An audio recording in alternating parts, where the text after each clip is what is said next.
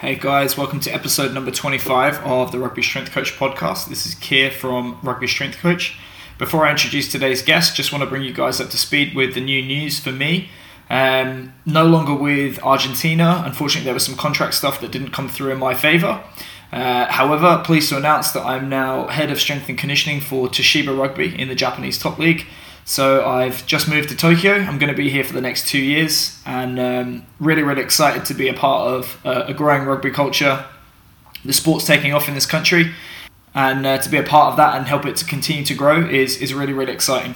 That means a couple of things. One is that I'm going to be sharing a lot more information about how I'm training the guys. You can already check out some videos on Instagram that I've put up of some little bits and pieces that we're doing, the rationale behind it as well. So if you're not already following on Instagram, make sure you're following.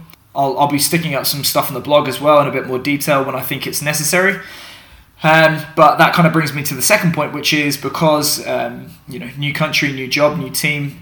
The online community is still growing. I've got my online clients as well. That means that time is a bit of a premium right now. So I'm not going to be able to write on the blog as often as I would like to.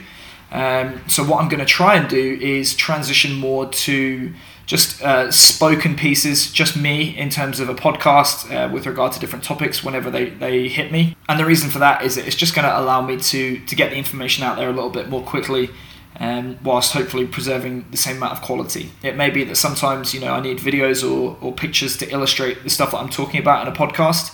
So I'll do a kind of like a mini blog to put along with that. You can click on that link and see the images or videos that I'm talking about whilst you're listening to the podcasts.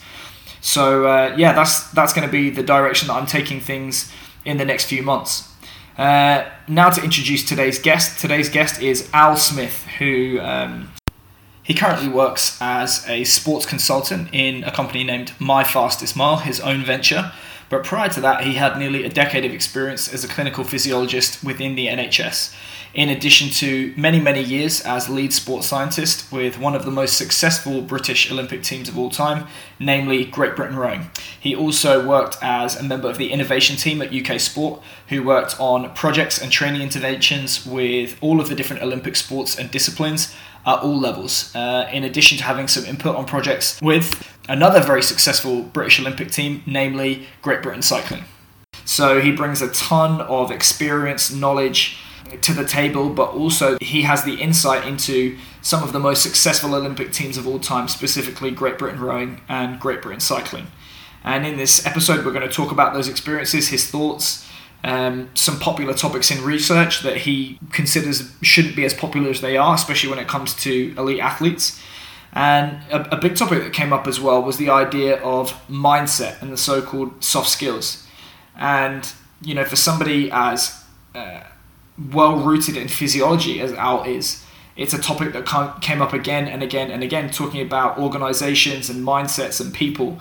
And I have to say, as much as, I take the piss out of sports psychologists and say it's fluff, he's absolutely spot on. You need those so-called soft skills in order to reach the elite levels of performance, I think. And it's interesting to hear his thoughts about this on the podcast. And if the name Al Smith rings a bell, that's because I've written about him twice on the Rugby Strength Coach blog in the last year. So if you'd like to see my notes from his presentations at the Boston Sports Medicine Performance Group seminars, make sure you search for his name and Rugby Strength Coach in Google, and those posts will pop straight up. Remember, if you like this podcast and you want to get your hands on more information that you can use to develop yourself as a strength and conditioning coach, you should definitely check out the Rugby Strength Coach community. That is rugbystrengthcoach.com/members. And what we do there is provide a monthly video webinar presentation from a coach working within elite or professional sport on a topic that is dear to their hearts, that is going to allow you to become a more effective strength and conditioning coach. This is not the stuff that's covered in standard accreditations or exams. This is stuff that is going on in the real world at the elite level. Not only that, you've also got access to the forum where you can network with other people, get career advice, and also discuss strength and conditioning topics and share resources. The most recent resource I've put up there is a testing database spreadsheet with a dynamic pivot table and chart that you can use to process your own testing data for your athletes and present that in an easy, manageable format, and also share that with your athletes and coaches with just a few buttons. And that's hopefully going to save you a lot of time, money, and effort. That's just an example of what's on offer there. If you want to give it a try, go to rugbystrengthcoach.com/members. You can try it for £1 by entering the word trial at the checkout. And if you don't, that's fine too. Enjoy the podcast and listen to Al. Thanks very much, guys. Thanks very much for being on the podcast, Al. How's it going? Yeah, good. So, criminally so, I don't think many people listening to this podcast will be aware of you or your work. And I know I definitely wasn't until I saw you speak in Boston last year. So would you like to introduce yourself to people and talk a little bit about your the more prominent roles in your CV that you've done?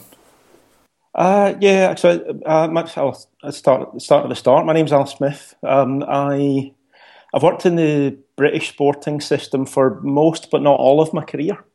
I started life as a clinical scientist in the NHS, which I guess actually for me is relevant to my sporting experience because it gave me a real grounding in applying science in a real world context, in a life and death context, but also working with some pretty high powered and demanding decision makers in clinical consultants who are not dissimilar to high performance coaches. So it was a really interesting grounding, but I guess I spent almost a decade in clinical science, but largely because there weren't really opportunities to work in sport yet at that point. The lottery in the UK came along and started funding Olympic sport when I was partway through that early journey in my professional career. I started getting interested in the opportunities that were popping up. My background was athletics, so I guess ultimately I was looking for an opportunity in athletics. I was a running coach at the time. And a job came up. I was working in a hospital in southwest London, and a job came up down the road at the GB rowing team, who were probably one of the first Olympic programs to use their funding to look to bring some sports science in-house. So they'd advertised for a fairly generic role as a sports scientist. I threw my name in the hat, mostly just to get some interview experience. I didn't really know anything about rowing. I guess my view of rowing was it was something that posh folk did. I grew up in a working class community. There weren't a lot of rowing boats around. And I got an interview, went along, I guess, as I say, for the interview experience more than anything, and ended up getting offered a job. And the interesting thing for me, I guess, at that point was that they'd been forward-thinking enough to decide that they wanted someone from outside who wasn't caught up in their traditions. But they were also very much aware of the fact that they were going to have to spend a lot of time and energy working on me, helping me learn about the sport and come to understand their challenges.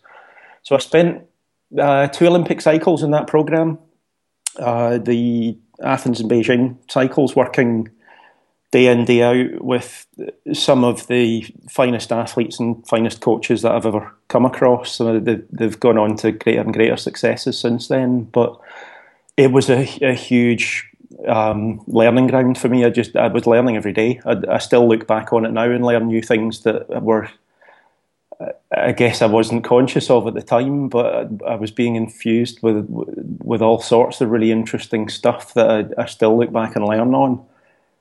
So it was a fascinating time, but I guess over the years I eventually got to the point where I had learned enough about how I fit into that world and what I brought to that world, and I started looking to flex and grow and develop in ways that I couldn't anymore in that role. I was at the point where I was going to be needing to take some responsibility away from, I guess, the chief coaches and the program leaders who it would have been a huge risk for them to start taking that path with me. So it was time for me to find another opportunity. And I guess through those rowing years, the other thing I'd done is started to work with a really interesting team of guys at UK Sport, who, as well as being the funding agency for the Olympic programmes, run some core services, one of which was a research and innovation team.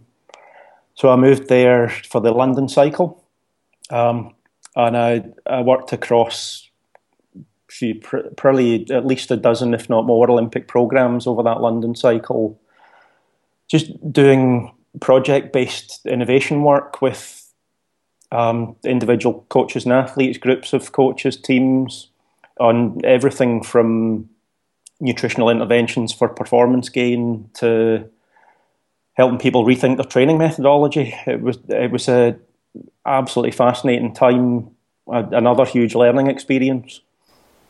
Was that on a commission basis where they would come to you, or you would kind of develop stuff and then present it to people and they would either opt in or opt out? It was a bit of a mixture, really. There were some things that we brought to the sports and put some stuff in the shop window and said, this is some things you might be interested in. But in large part, it was more about seeking out those coaches and athletes who were brave enough and willing enough to experiment a little bit, to be a bit vulnerable and recognise that there were areas that they realised they could do better on but didn't know how to. And through a pretty careful and deliberate process of I guess cleaning up those problems and spending some time with those people, just exploring what was going on in their world, we'd see if we might have anything to bring to bear on it.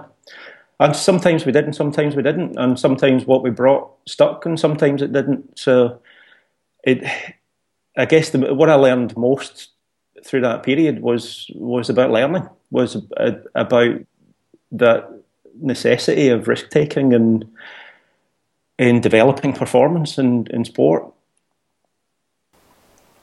And so, when did that role finish with the innovation? Was that at the end of the London Olympics? Yeah, so that at that time, that team, I'd been on most of the staff in the Olympic programmes in the UK are contracted by funding cycle. So I'd been on a funding cycle contract, and that team was transitioning into a new space and actually moving from UK Sport into the English Institute of Sport after London. So there were a lot of things in the mix, and at the time an opportunity came along for me to move into a very different space that I hadn't really operated in before, around talent and talent development. So I took on a role post-London in the English Institute of Sport as the head of talent science, which I always find quite an incongruous title given how little science there is around talent. There's so much we don't know about talent. But it was an absolutely fascinating challenge. It was, again, a very cross-sport role, trying to help sports to, I guess, professionalise their approach to talent development, which became known in that world as performance pathways. And I spent a year in that role, but the longer I spent in that space, the more, I guess, the more I was learning that the path I wanted to travel wasn't the path I was on. I was getting more and more interested in things that I wanted to spend more time doing that I wasn't afforded the opportunity to spend time doing. So I took the either brave or foolish step to exit stage left and explore some new horizons. And that was 18 months ago now. I started a little enterprise offering consultancy to mostly sports, also businesses around talent development, learning, coaching. I guess most of the stuff I do now is coach development work in one way or another, or organisational development work centred around helping to enable coaches and athletes to go on learning journeys. So it's kind of, would you say, giving coaches the tools that they need to develop themselves and to develop their own teams? Yeah, very much. Yeah, I guess a lot of it is helping coaches to really strip it right back to what's their philosophy around not just coaching, but their philosophy around learning. what do they perceive learning to be, and how do they approach the learner in the learning environment? Which, for me, coaches in general probably don't spend enough time thinking about, and certainly aren't supported enough to develop. Are you of the opinion that coaches or organisations which tend to be really, really good at that, the rest almost takes care of itself? I'd say in large part. I mean, obviously you've got to get a lot of other things in place to be successful, but I'd say if you've not got that, you're going to struggle. I think if all the high performance environments, high performance teams I worked with, either in depth or just kind of through project interaction, all had a really strong learning culture, all really understood this common purpose around driving for betterment all the time. And everything else flowed from that. And, you know, we kind of spoke via email before jumping on this call a little bit about Jürgen Grobler with GB Rowing. Do you think, you know, without putting it all at his feet, but one of the reasons that GB Rowing has been so successful for the last, is it like 20 years, is he the reason because of the culture that he engenders? Well, it's an interesting one. I mean, Jürgen's an incredible individual, and I'll explain, I guess, from my perspective, part of why that is. But the first thing I should say is he's one of a team of incredible people in that program. There's a whole team of highly skillful, experienced, capable coaches and leaders working in that program around a really solid alignment to a common goal. That I think is the place where I felt the strongest sense of teamship. And yes, absolutely, Jürgen's a huge part of instilling that, but no less guys like Paul Thompson, who leads the women's program, and David Tanner, who leads the overall program. So there's a real. It's an interesting one because it's from outside. It's a program that's often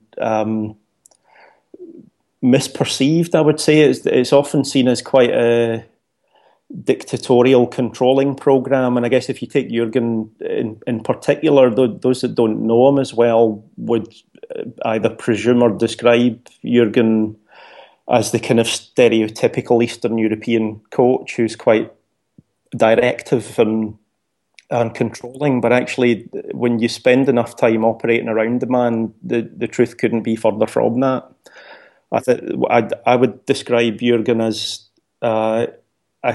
an incredibly capable man manager. He's a very, very personable guy, and his coaching is largely tacit.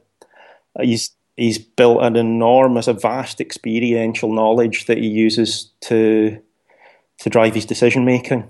And I wonder actually how much of Jürgen's decision making he could actually articulate to you, even if he wanted to, because it's so deeply tacit and experiential.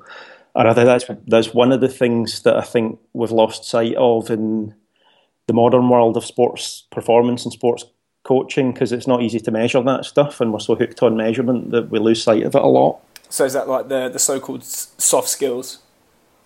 Yeah, and even just using that phrase is already starting to belittle the value of those things. And absolutely, for me, they're by far the most important thing. So that Jürgen's decision making's highly contextual. I guess if I'd to look back on those years I spent with him, there were very, very, very few moments where I would say he made the wrong call, and the main reason for that is he never lost perspective. He made use of whatever information he could gather. He certainly used scientific and other input. He gathered data in all sorts of ways, but he never allowed an aspect of data to predominate over his decision-making process. He was always very carefully considered in balancing up decisions, and I would say that goes for that whole program. There's a lot of technical input to that program, but the decision making's really highly skillful alongside it. Were there ever occasions where, you know, obviously there's all of these different factors going into performance, like physical, tactical, technical, psychological.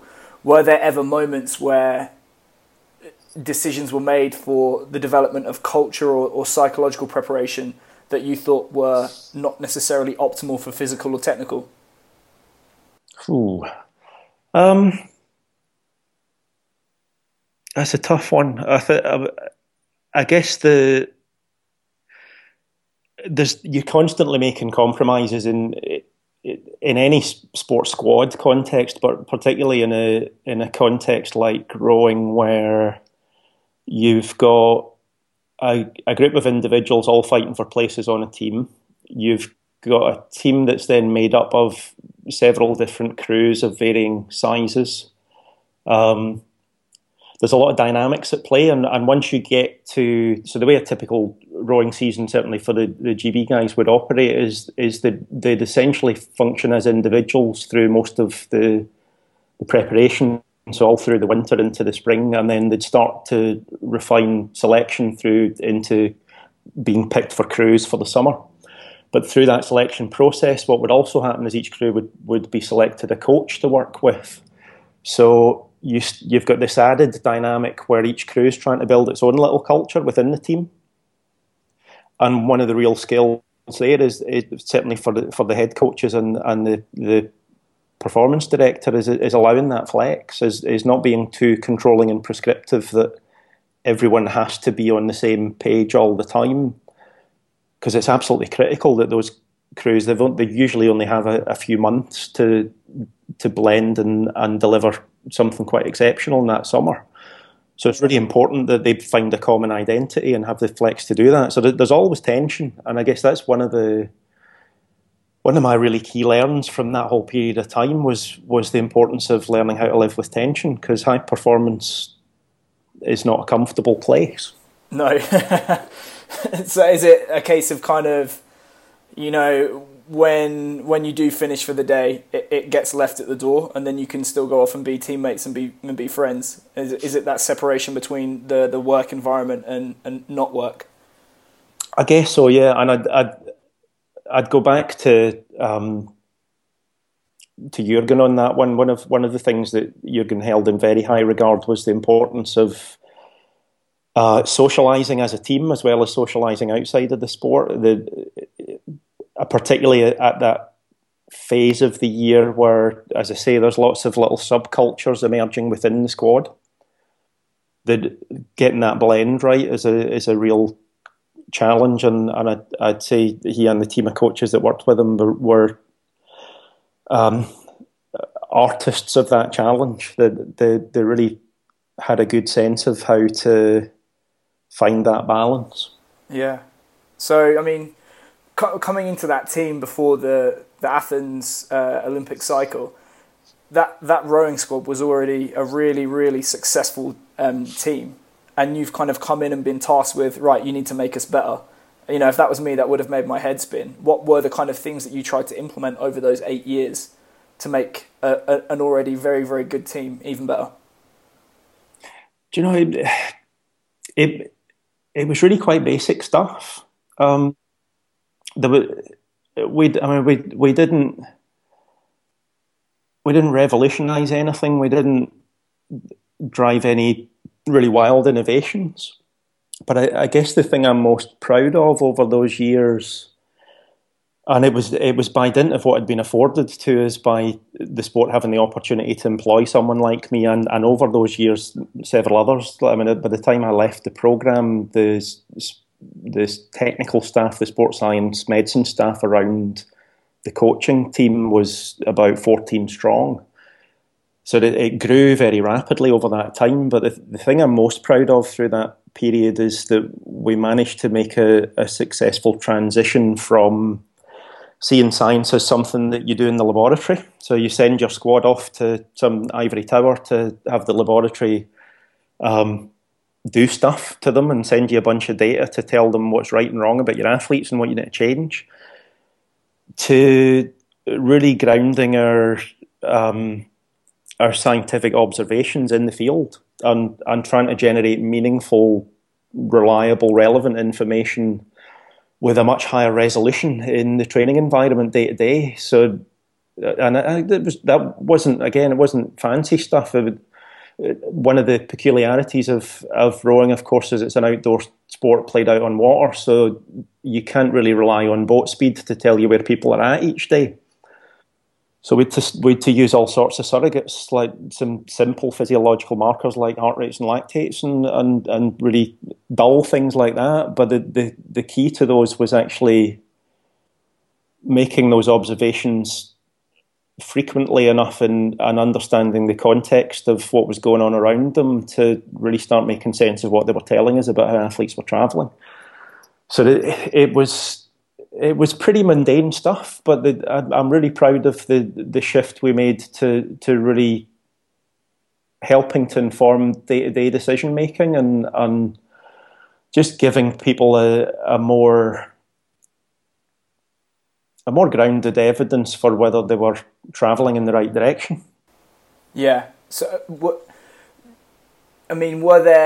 did you present information to the athletes as well, or is this more just to coaching staff?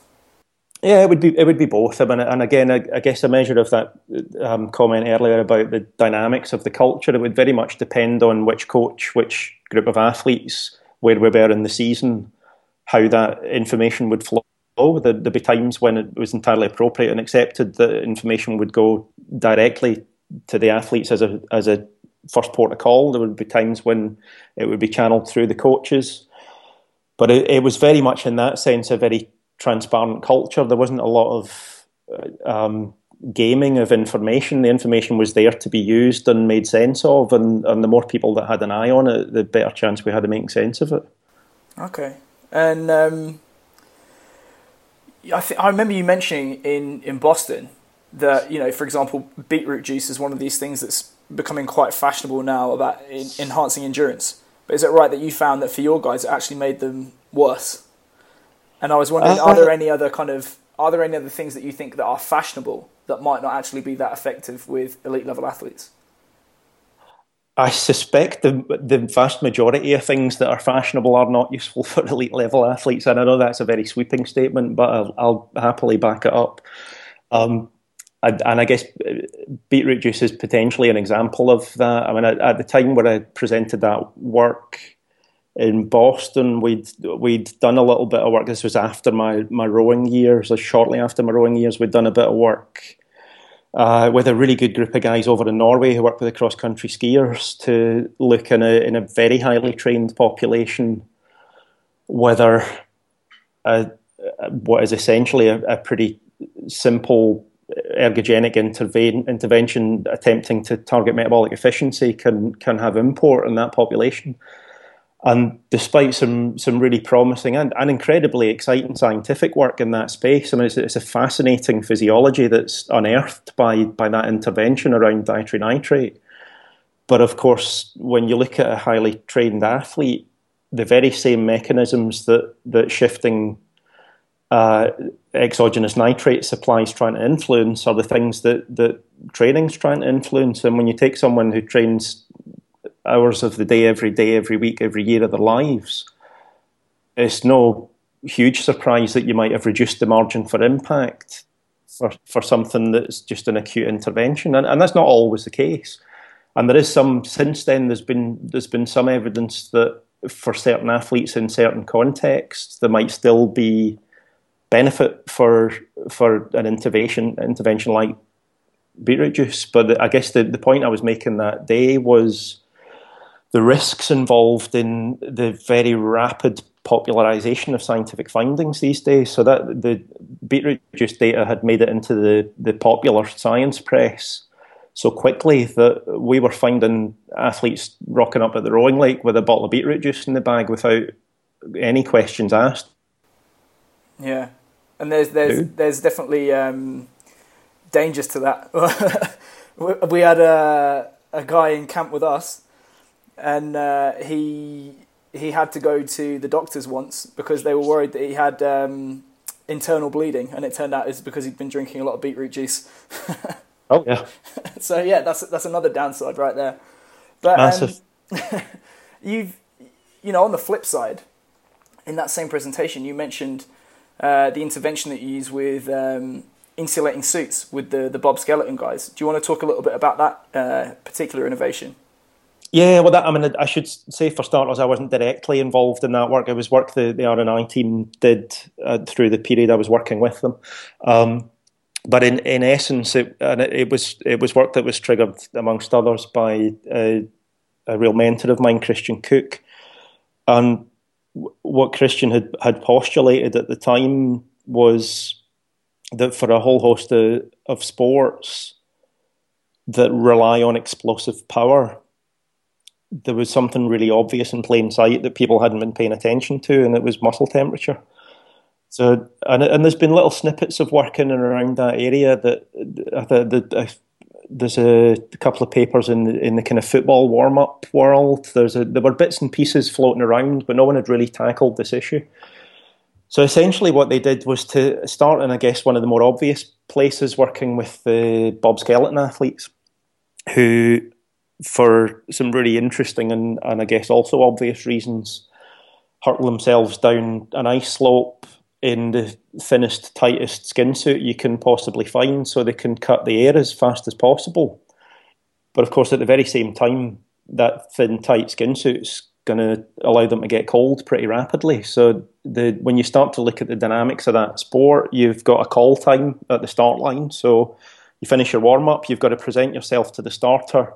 And from that point forward, you're stood around waiting to be as explosive as you can possibly be, and you get cold.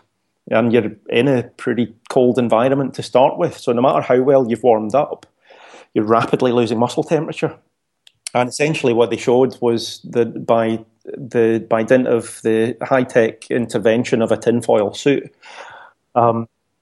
you could hold on to the vast majority of that muscle temperature and hold on to the vast majority of the power that you would otherwise have lost. And I think in the trials that they ran, the power loss with the kind of control condition with no warming, no passive warming intervention, the power loss was almost 10% of peak power.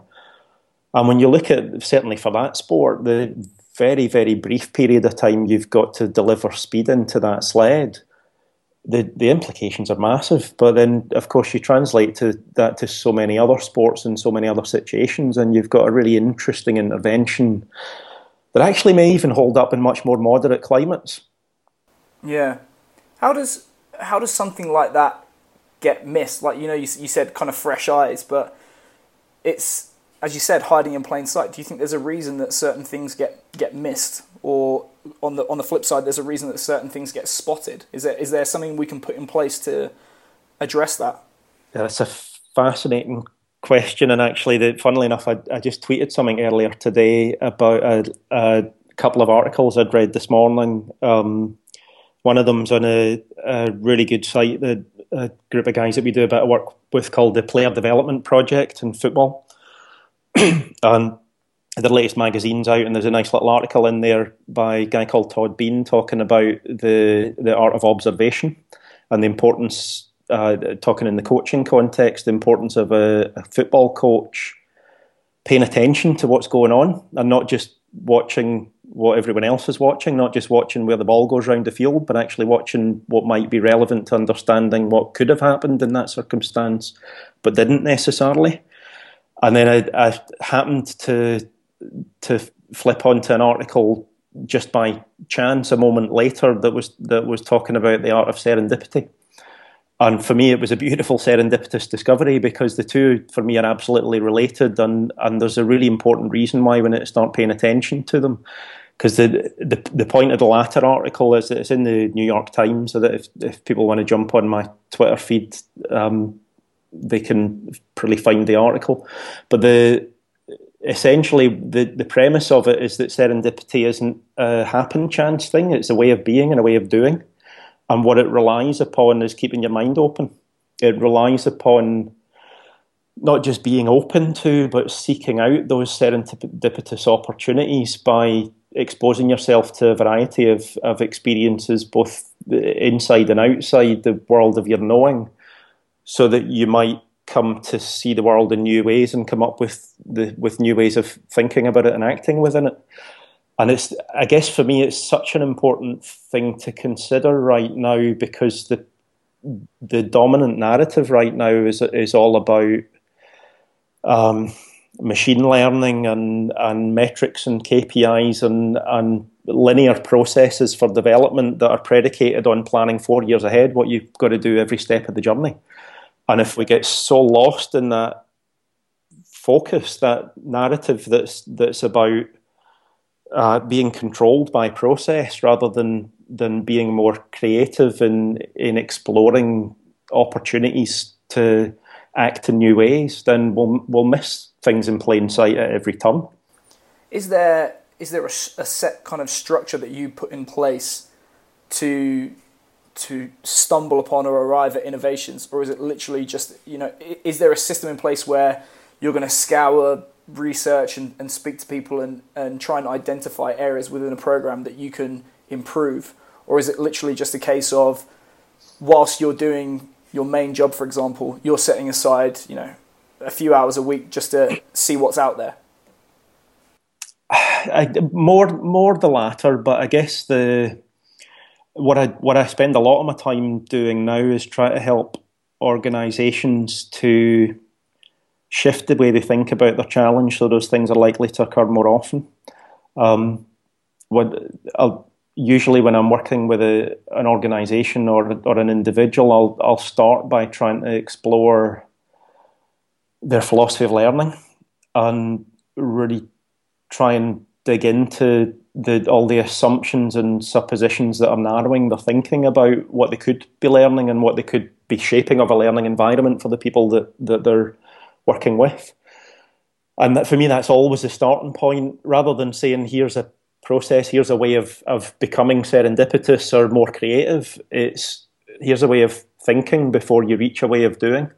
And I think if we can help people to challenge the way they think about themselves and the challenges that they face before we get into trying to change the way they do what they do, then we're gonna be in much more fruitful terrain. So there is a process, but I guess for me the process is more about that meta level of challenging the way you think about stuff, and then whenever an opportunity arises, you'll find yourself seeing it from more oblique angles, and you'll also find yourself seeking out opportunities that you previously wouldn't have thought were that relevant or important to you.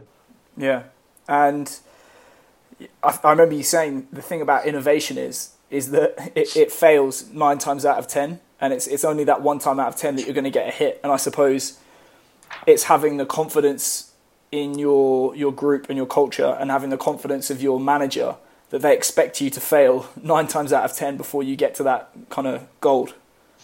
For sure, and that's not an easy thing to find. I guess that if it was easy to find, everyone would be high performing, because the route to high performance is littered with failure, and the people who learn how to fail fast are the ones that get there quicker.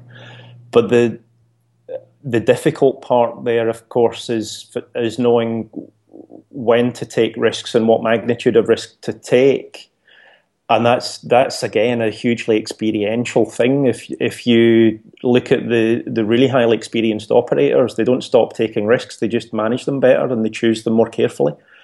And so the really interesting bit there is how you hang on to that culture of risk taking and don't allow yourself to start being dominated by the ways that have worked for you already. I think there's a really interesting, taking a nice bit of lateral thinking myself. One of the things I've been doing a lot is delving into the world of educational innovation, which is mostly happening outside of the shores of the UK.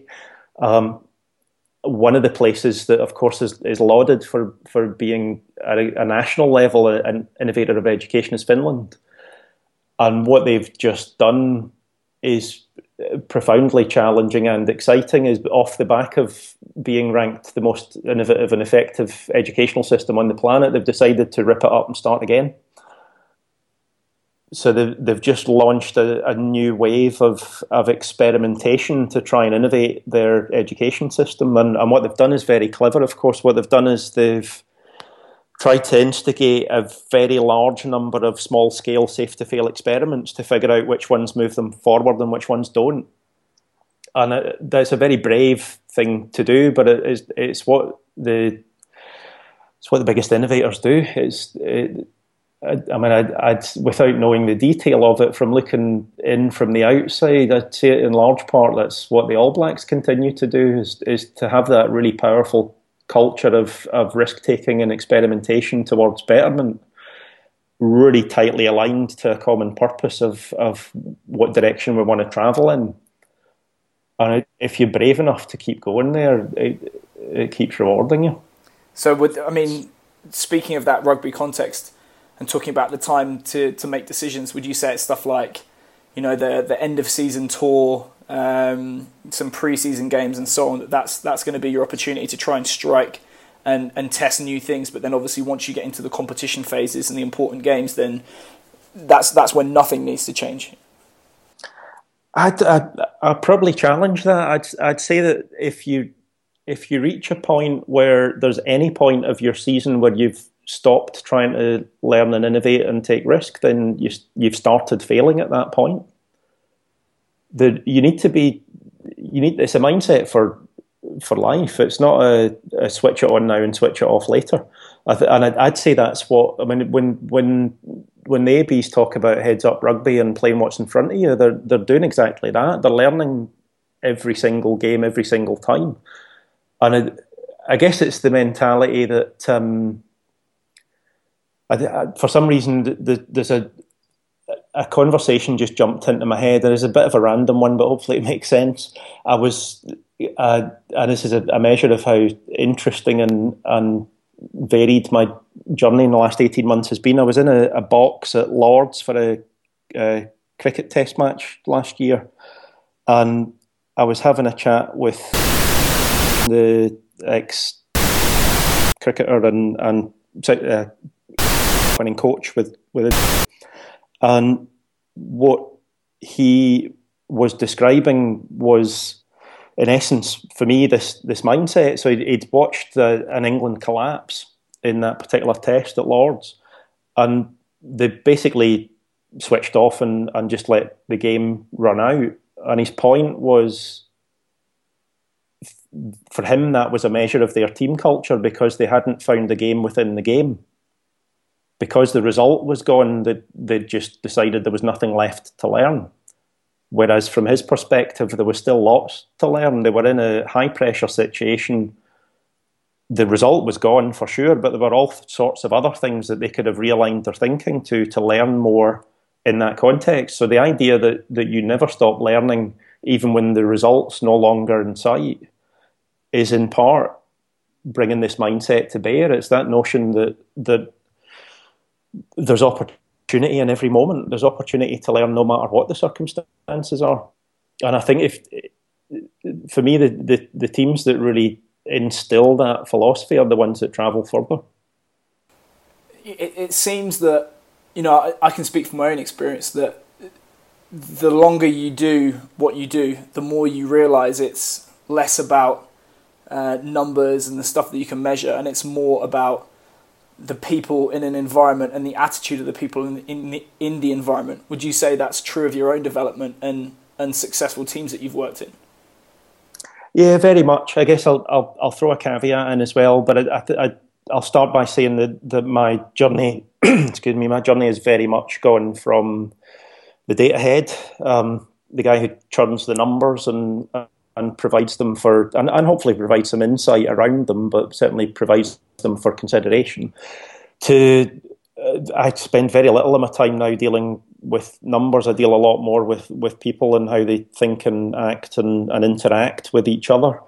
But I think probably the next vanguard for the development of sports performance is a more effective marriage of those two things. And I guess for me, we're in a really interesting time at the moment, because we're in that era of big data, and there's everywhere you turn, athletes and coaches and will tell you that they're swimming in data. And for me, the challenge isn't to move away from the data, but it's to shift from a really unhealthy place where there's so much data around driving decision making to a scenario where perhaps the same amount of data is around, but it's being handled in a very different way to subordinate to the very skillful human decision-making process, the insight and expertise that I guess is too often dismissed as gut feel or intuition, when actually it's a huge body of contextual experiential knowledge that the data should lend itself to. And I don't see enough of that happening. It's certainly how I would describe an operator like Jürgen. He absolutely relied on his contextual experience to put the data in context. But I see too many situations now where, for a whole host of reasons, and one of the most interesting ones for me is sometimes driven from top-down organisational demand, that people are being forced to comply with metrics in order to get their job done in ways that massively diminish their ability to express their human potential to make better decisions and move forward more effectively.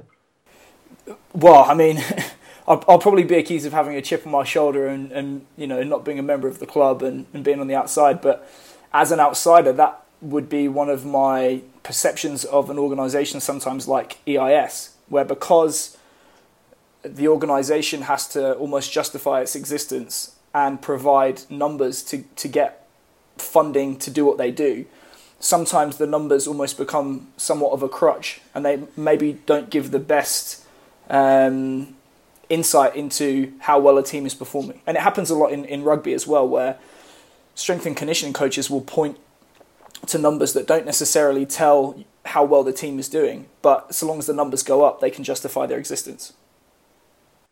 Yeah, it's a tough one, and I guess that the thing that disappoints me is that too often the basis for decision making around effectiveness and relevance to I guess people having a place within a program and processes having a place within a program is some of those measures of efficacy are too far removed from the stuff that matters. And it's easy, of course, to set a target for generating numbers and decide whether you've met your target or not, and therefore be judged accordingly. It's much harder to have a nuanced perspective on the deeper, more complex story that you're trying to influence. And I think that the thing I think we need to get to is a much more complex view of things. And of course, that's not just me choosing a random word. I've spent a lot of my time now delving into the world of complexity science, and in the guise of learning and development, there's some really exciting stuff being done to bring complex thinking to bear on the challenges that we face. And it leads you down a path where data and analysis doesn't become less important. It becomes positioned in the context of something much richer and more colourful, which is the story of a human journey, which is why we all do sport in the first place, right? The idea that, I mean, one of the reasons I departed the elite sports system in the UK is it becomes so heavily focused on this idea of no compromise, that it's all about winning medals. And all the thing that matters is the number of medals that are won at an Olympic Games. And for me, I just couldn't see the sense in that, because it ignores the value that those medals have and the purpose that they serve. For me, we have to be asking why those medals matter. What stories do they tell, and why do they matter to the public? It's public money that's funding all this stuff, right? And the reality is that not every medal tells the same story. And there's some uncomfortable truths behind that, but people don't want to go there. They'd rather just stick with a simple, measurable statistic that justifies their existence and keeps the gravy train coming, rather than getting into that more nuanced debate about what actually matters here and why we're doing it. Just taking a step backwards, and you mentioned complexity science. My impression of that, or me trying to understand that, I often find myself just going down the rabbit hole and, like you said, swimming in information or swimming in data. Can you just expand a little bit more on that, and how you would get that to fit for example, a team sport, and how you would do that in limited resources, because I think a lot of people in team sports struggle with the workload that they currently have, and opening a can of worms like that may cause more problems than it solves. Yeah, it's such an interesting one. I guess the starting point is anyone who's thinking about travelling that path into complexity pretty much has to accept that they are going to go down the rabbit hole. There's no way around it. And actually, it takes some time to go on that journey and really start figuring out the implications of it. Because actually, what it's about is what I described before. It's about shifting your thinking to viewing the world a different way.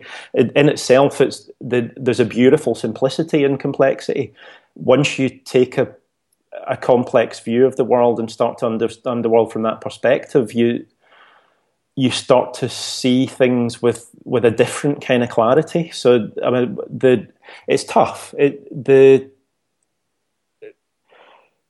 reality is that whether we call it simple or not, the world is complex. And what very, very capable people do, what great athletes, great coaches, great leaders do, is distill that complexity into something that appears simple, but it remains complex.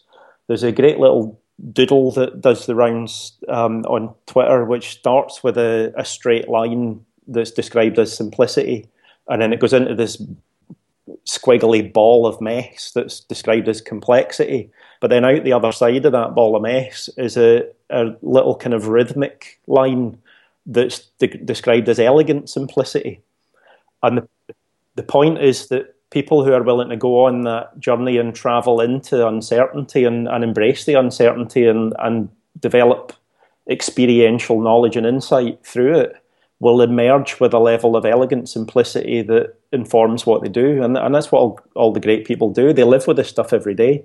Most of what I do to try and bring this stuff to bear on coaches in particular is just help bring that language to the job of explaining what they do already, because they live with complexity. They do this stuff. So all I do initially with coaches to start helping them down this path is observe what they do and start to give them a language to describe it that isn't the language of reps and sets and progressive incremental loading and all the ology languages that are thrown at them in coach education courses and the like, but it's the language of learning and development and non-linearity and uncertainty and all the things that they live every day.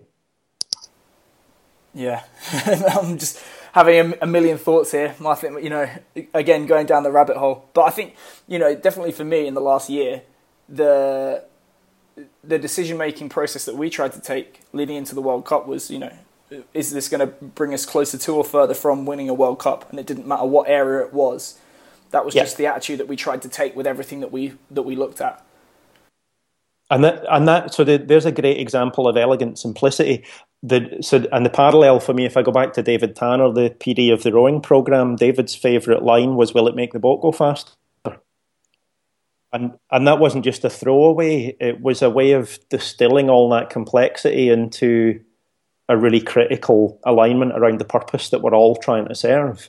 And the critical thing that must go along with it, which you guys had in that fantastic run you had at the World Cup, was some highly experienced, capable people who could distill through their experience what that actually meant and align themselves to that common purpose, largely tacitly, to come up with really effective decisions in the high-pressure dynamics of that context.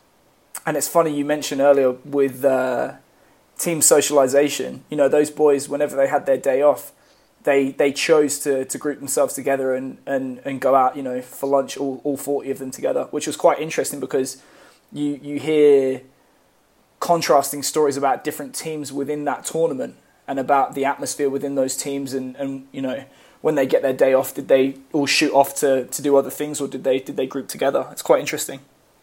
Yeah, absolutely. The Christian's done some really nice work in that space around kind of professional club rugby in that kind of week-to-week context where you've got to keep getting up and delivering, and they've done a lot of work around the immediate period after a game and how best to approach recovery and regeneration, and therefore what to do with the weekend between before you hit that next fixture.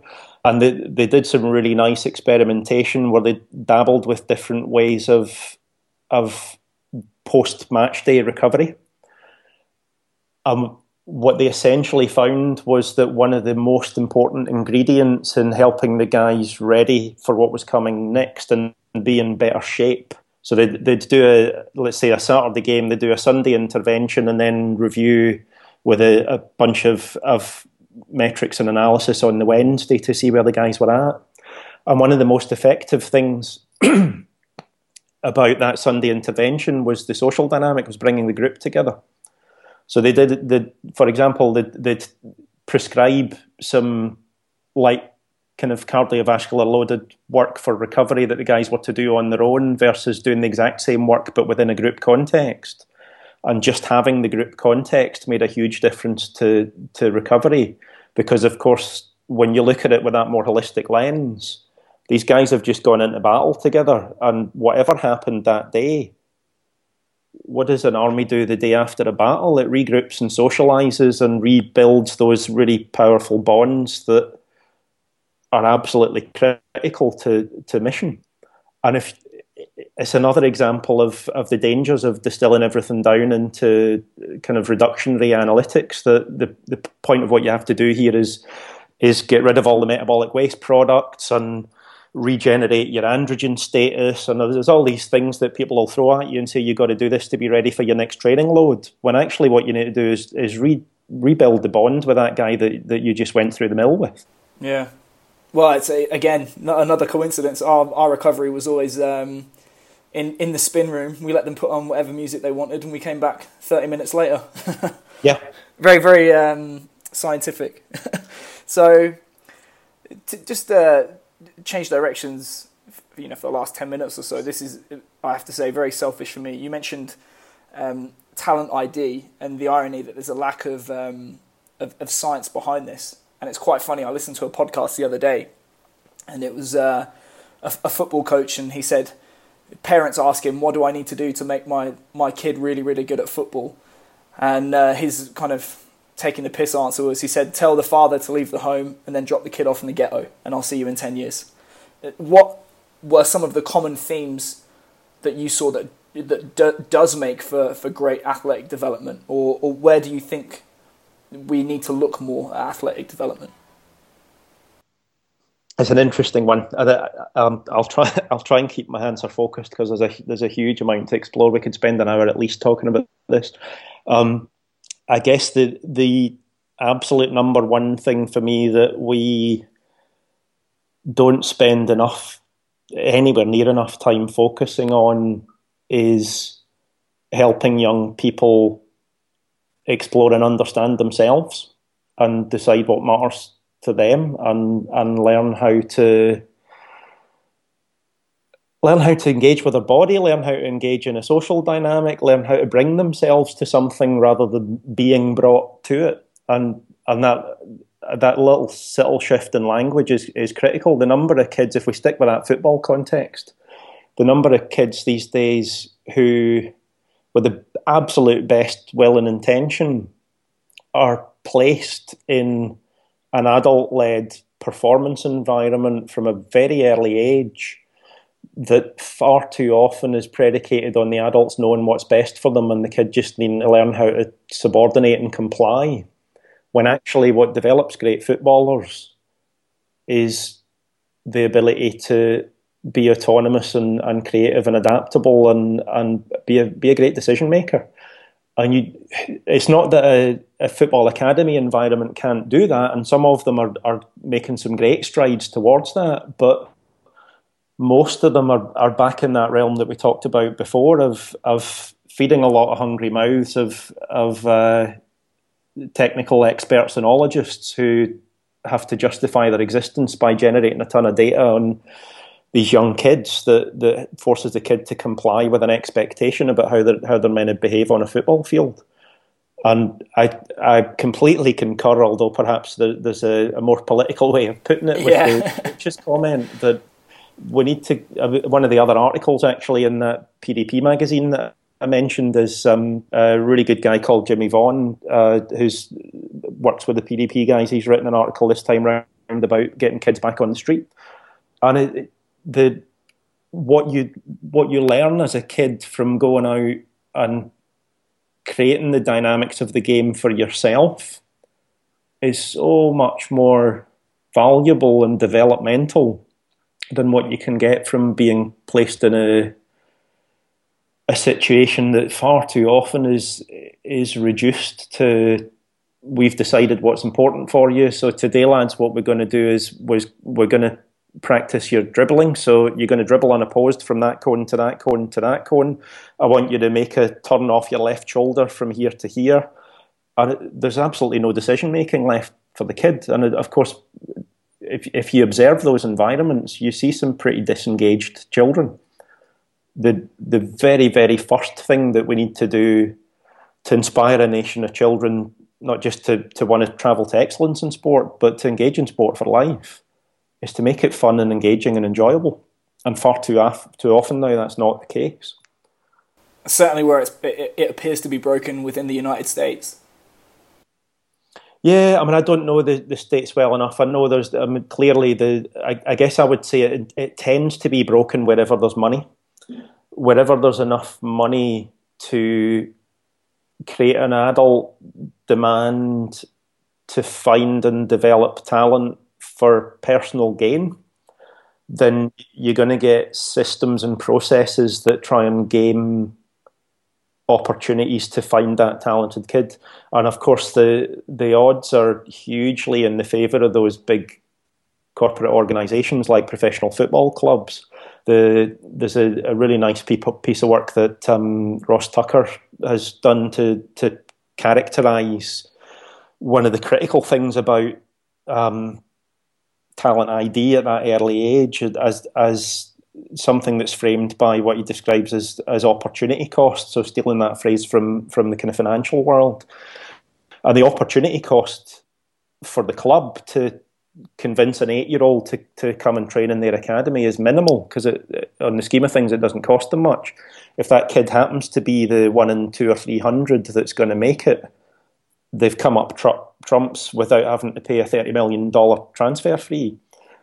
But the opportunity cost for that child and their parents is massive, because at that point in time, they've made a decision to sacrifice all the potential other paths that kid could have travelled.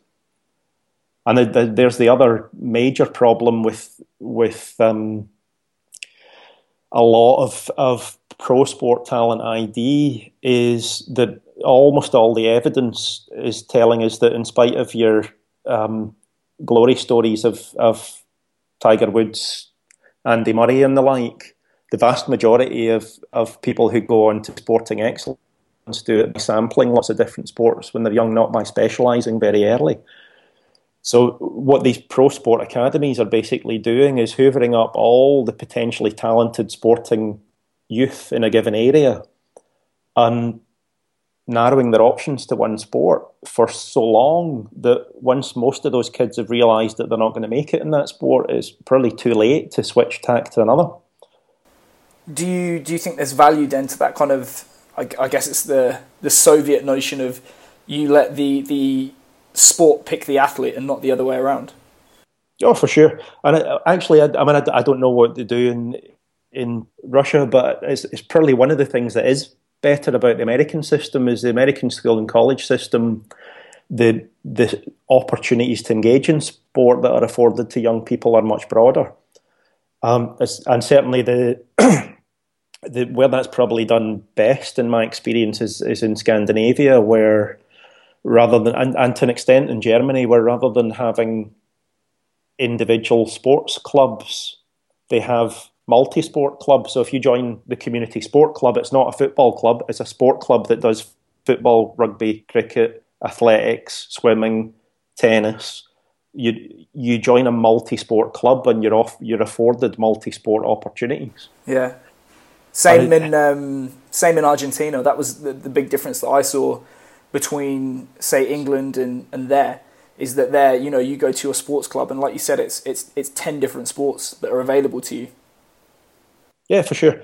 And essentially what you're doing there is tapping into that creativity that we talked about earlier. That the irony, of course, is that when we were talking about how you instill within an organisation the opportunity to seek out those serendipitous discoveries and be more creative, kids have got that inherently within them. It's we kind of educate it out of them along the way.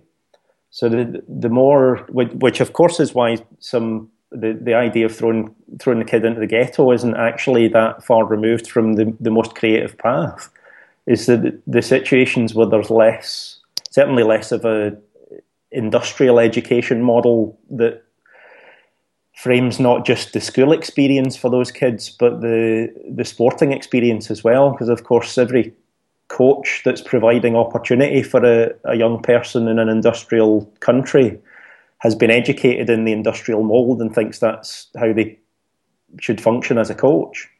So the more we get into situations where kids are provided much more dynamic, challenging, flexible environments to explore and discover, the more we're going to develop capable, creative, adaptable sports people, whatever path they choose to take.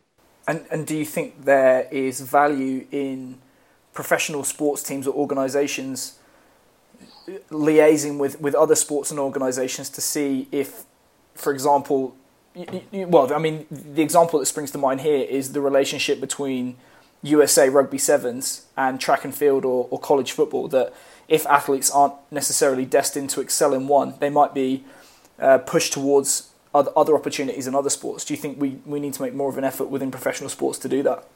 Yeah, for sure. But there's the rub. How's it in the interest of a commercial manager of a football club to encourage those kids who might become the next cash cow for that club to potentially take up a sport they enjoy more and end up deciding to go and do because they prefer it?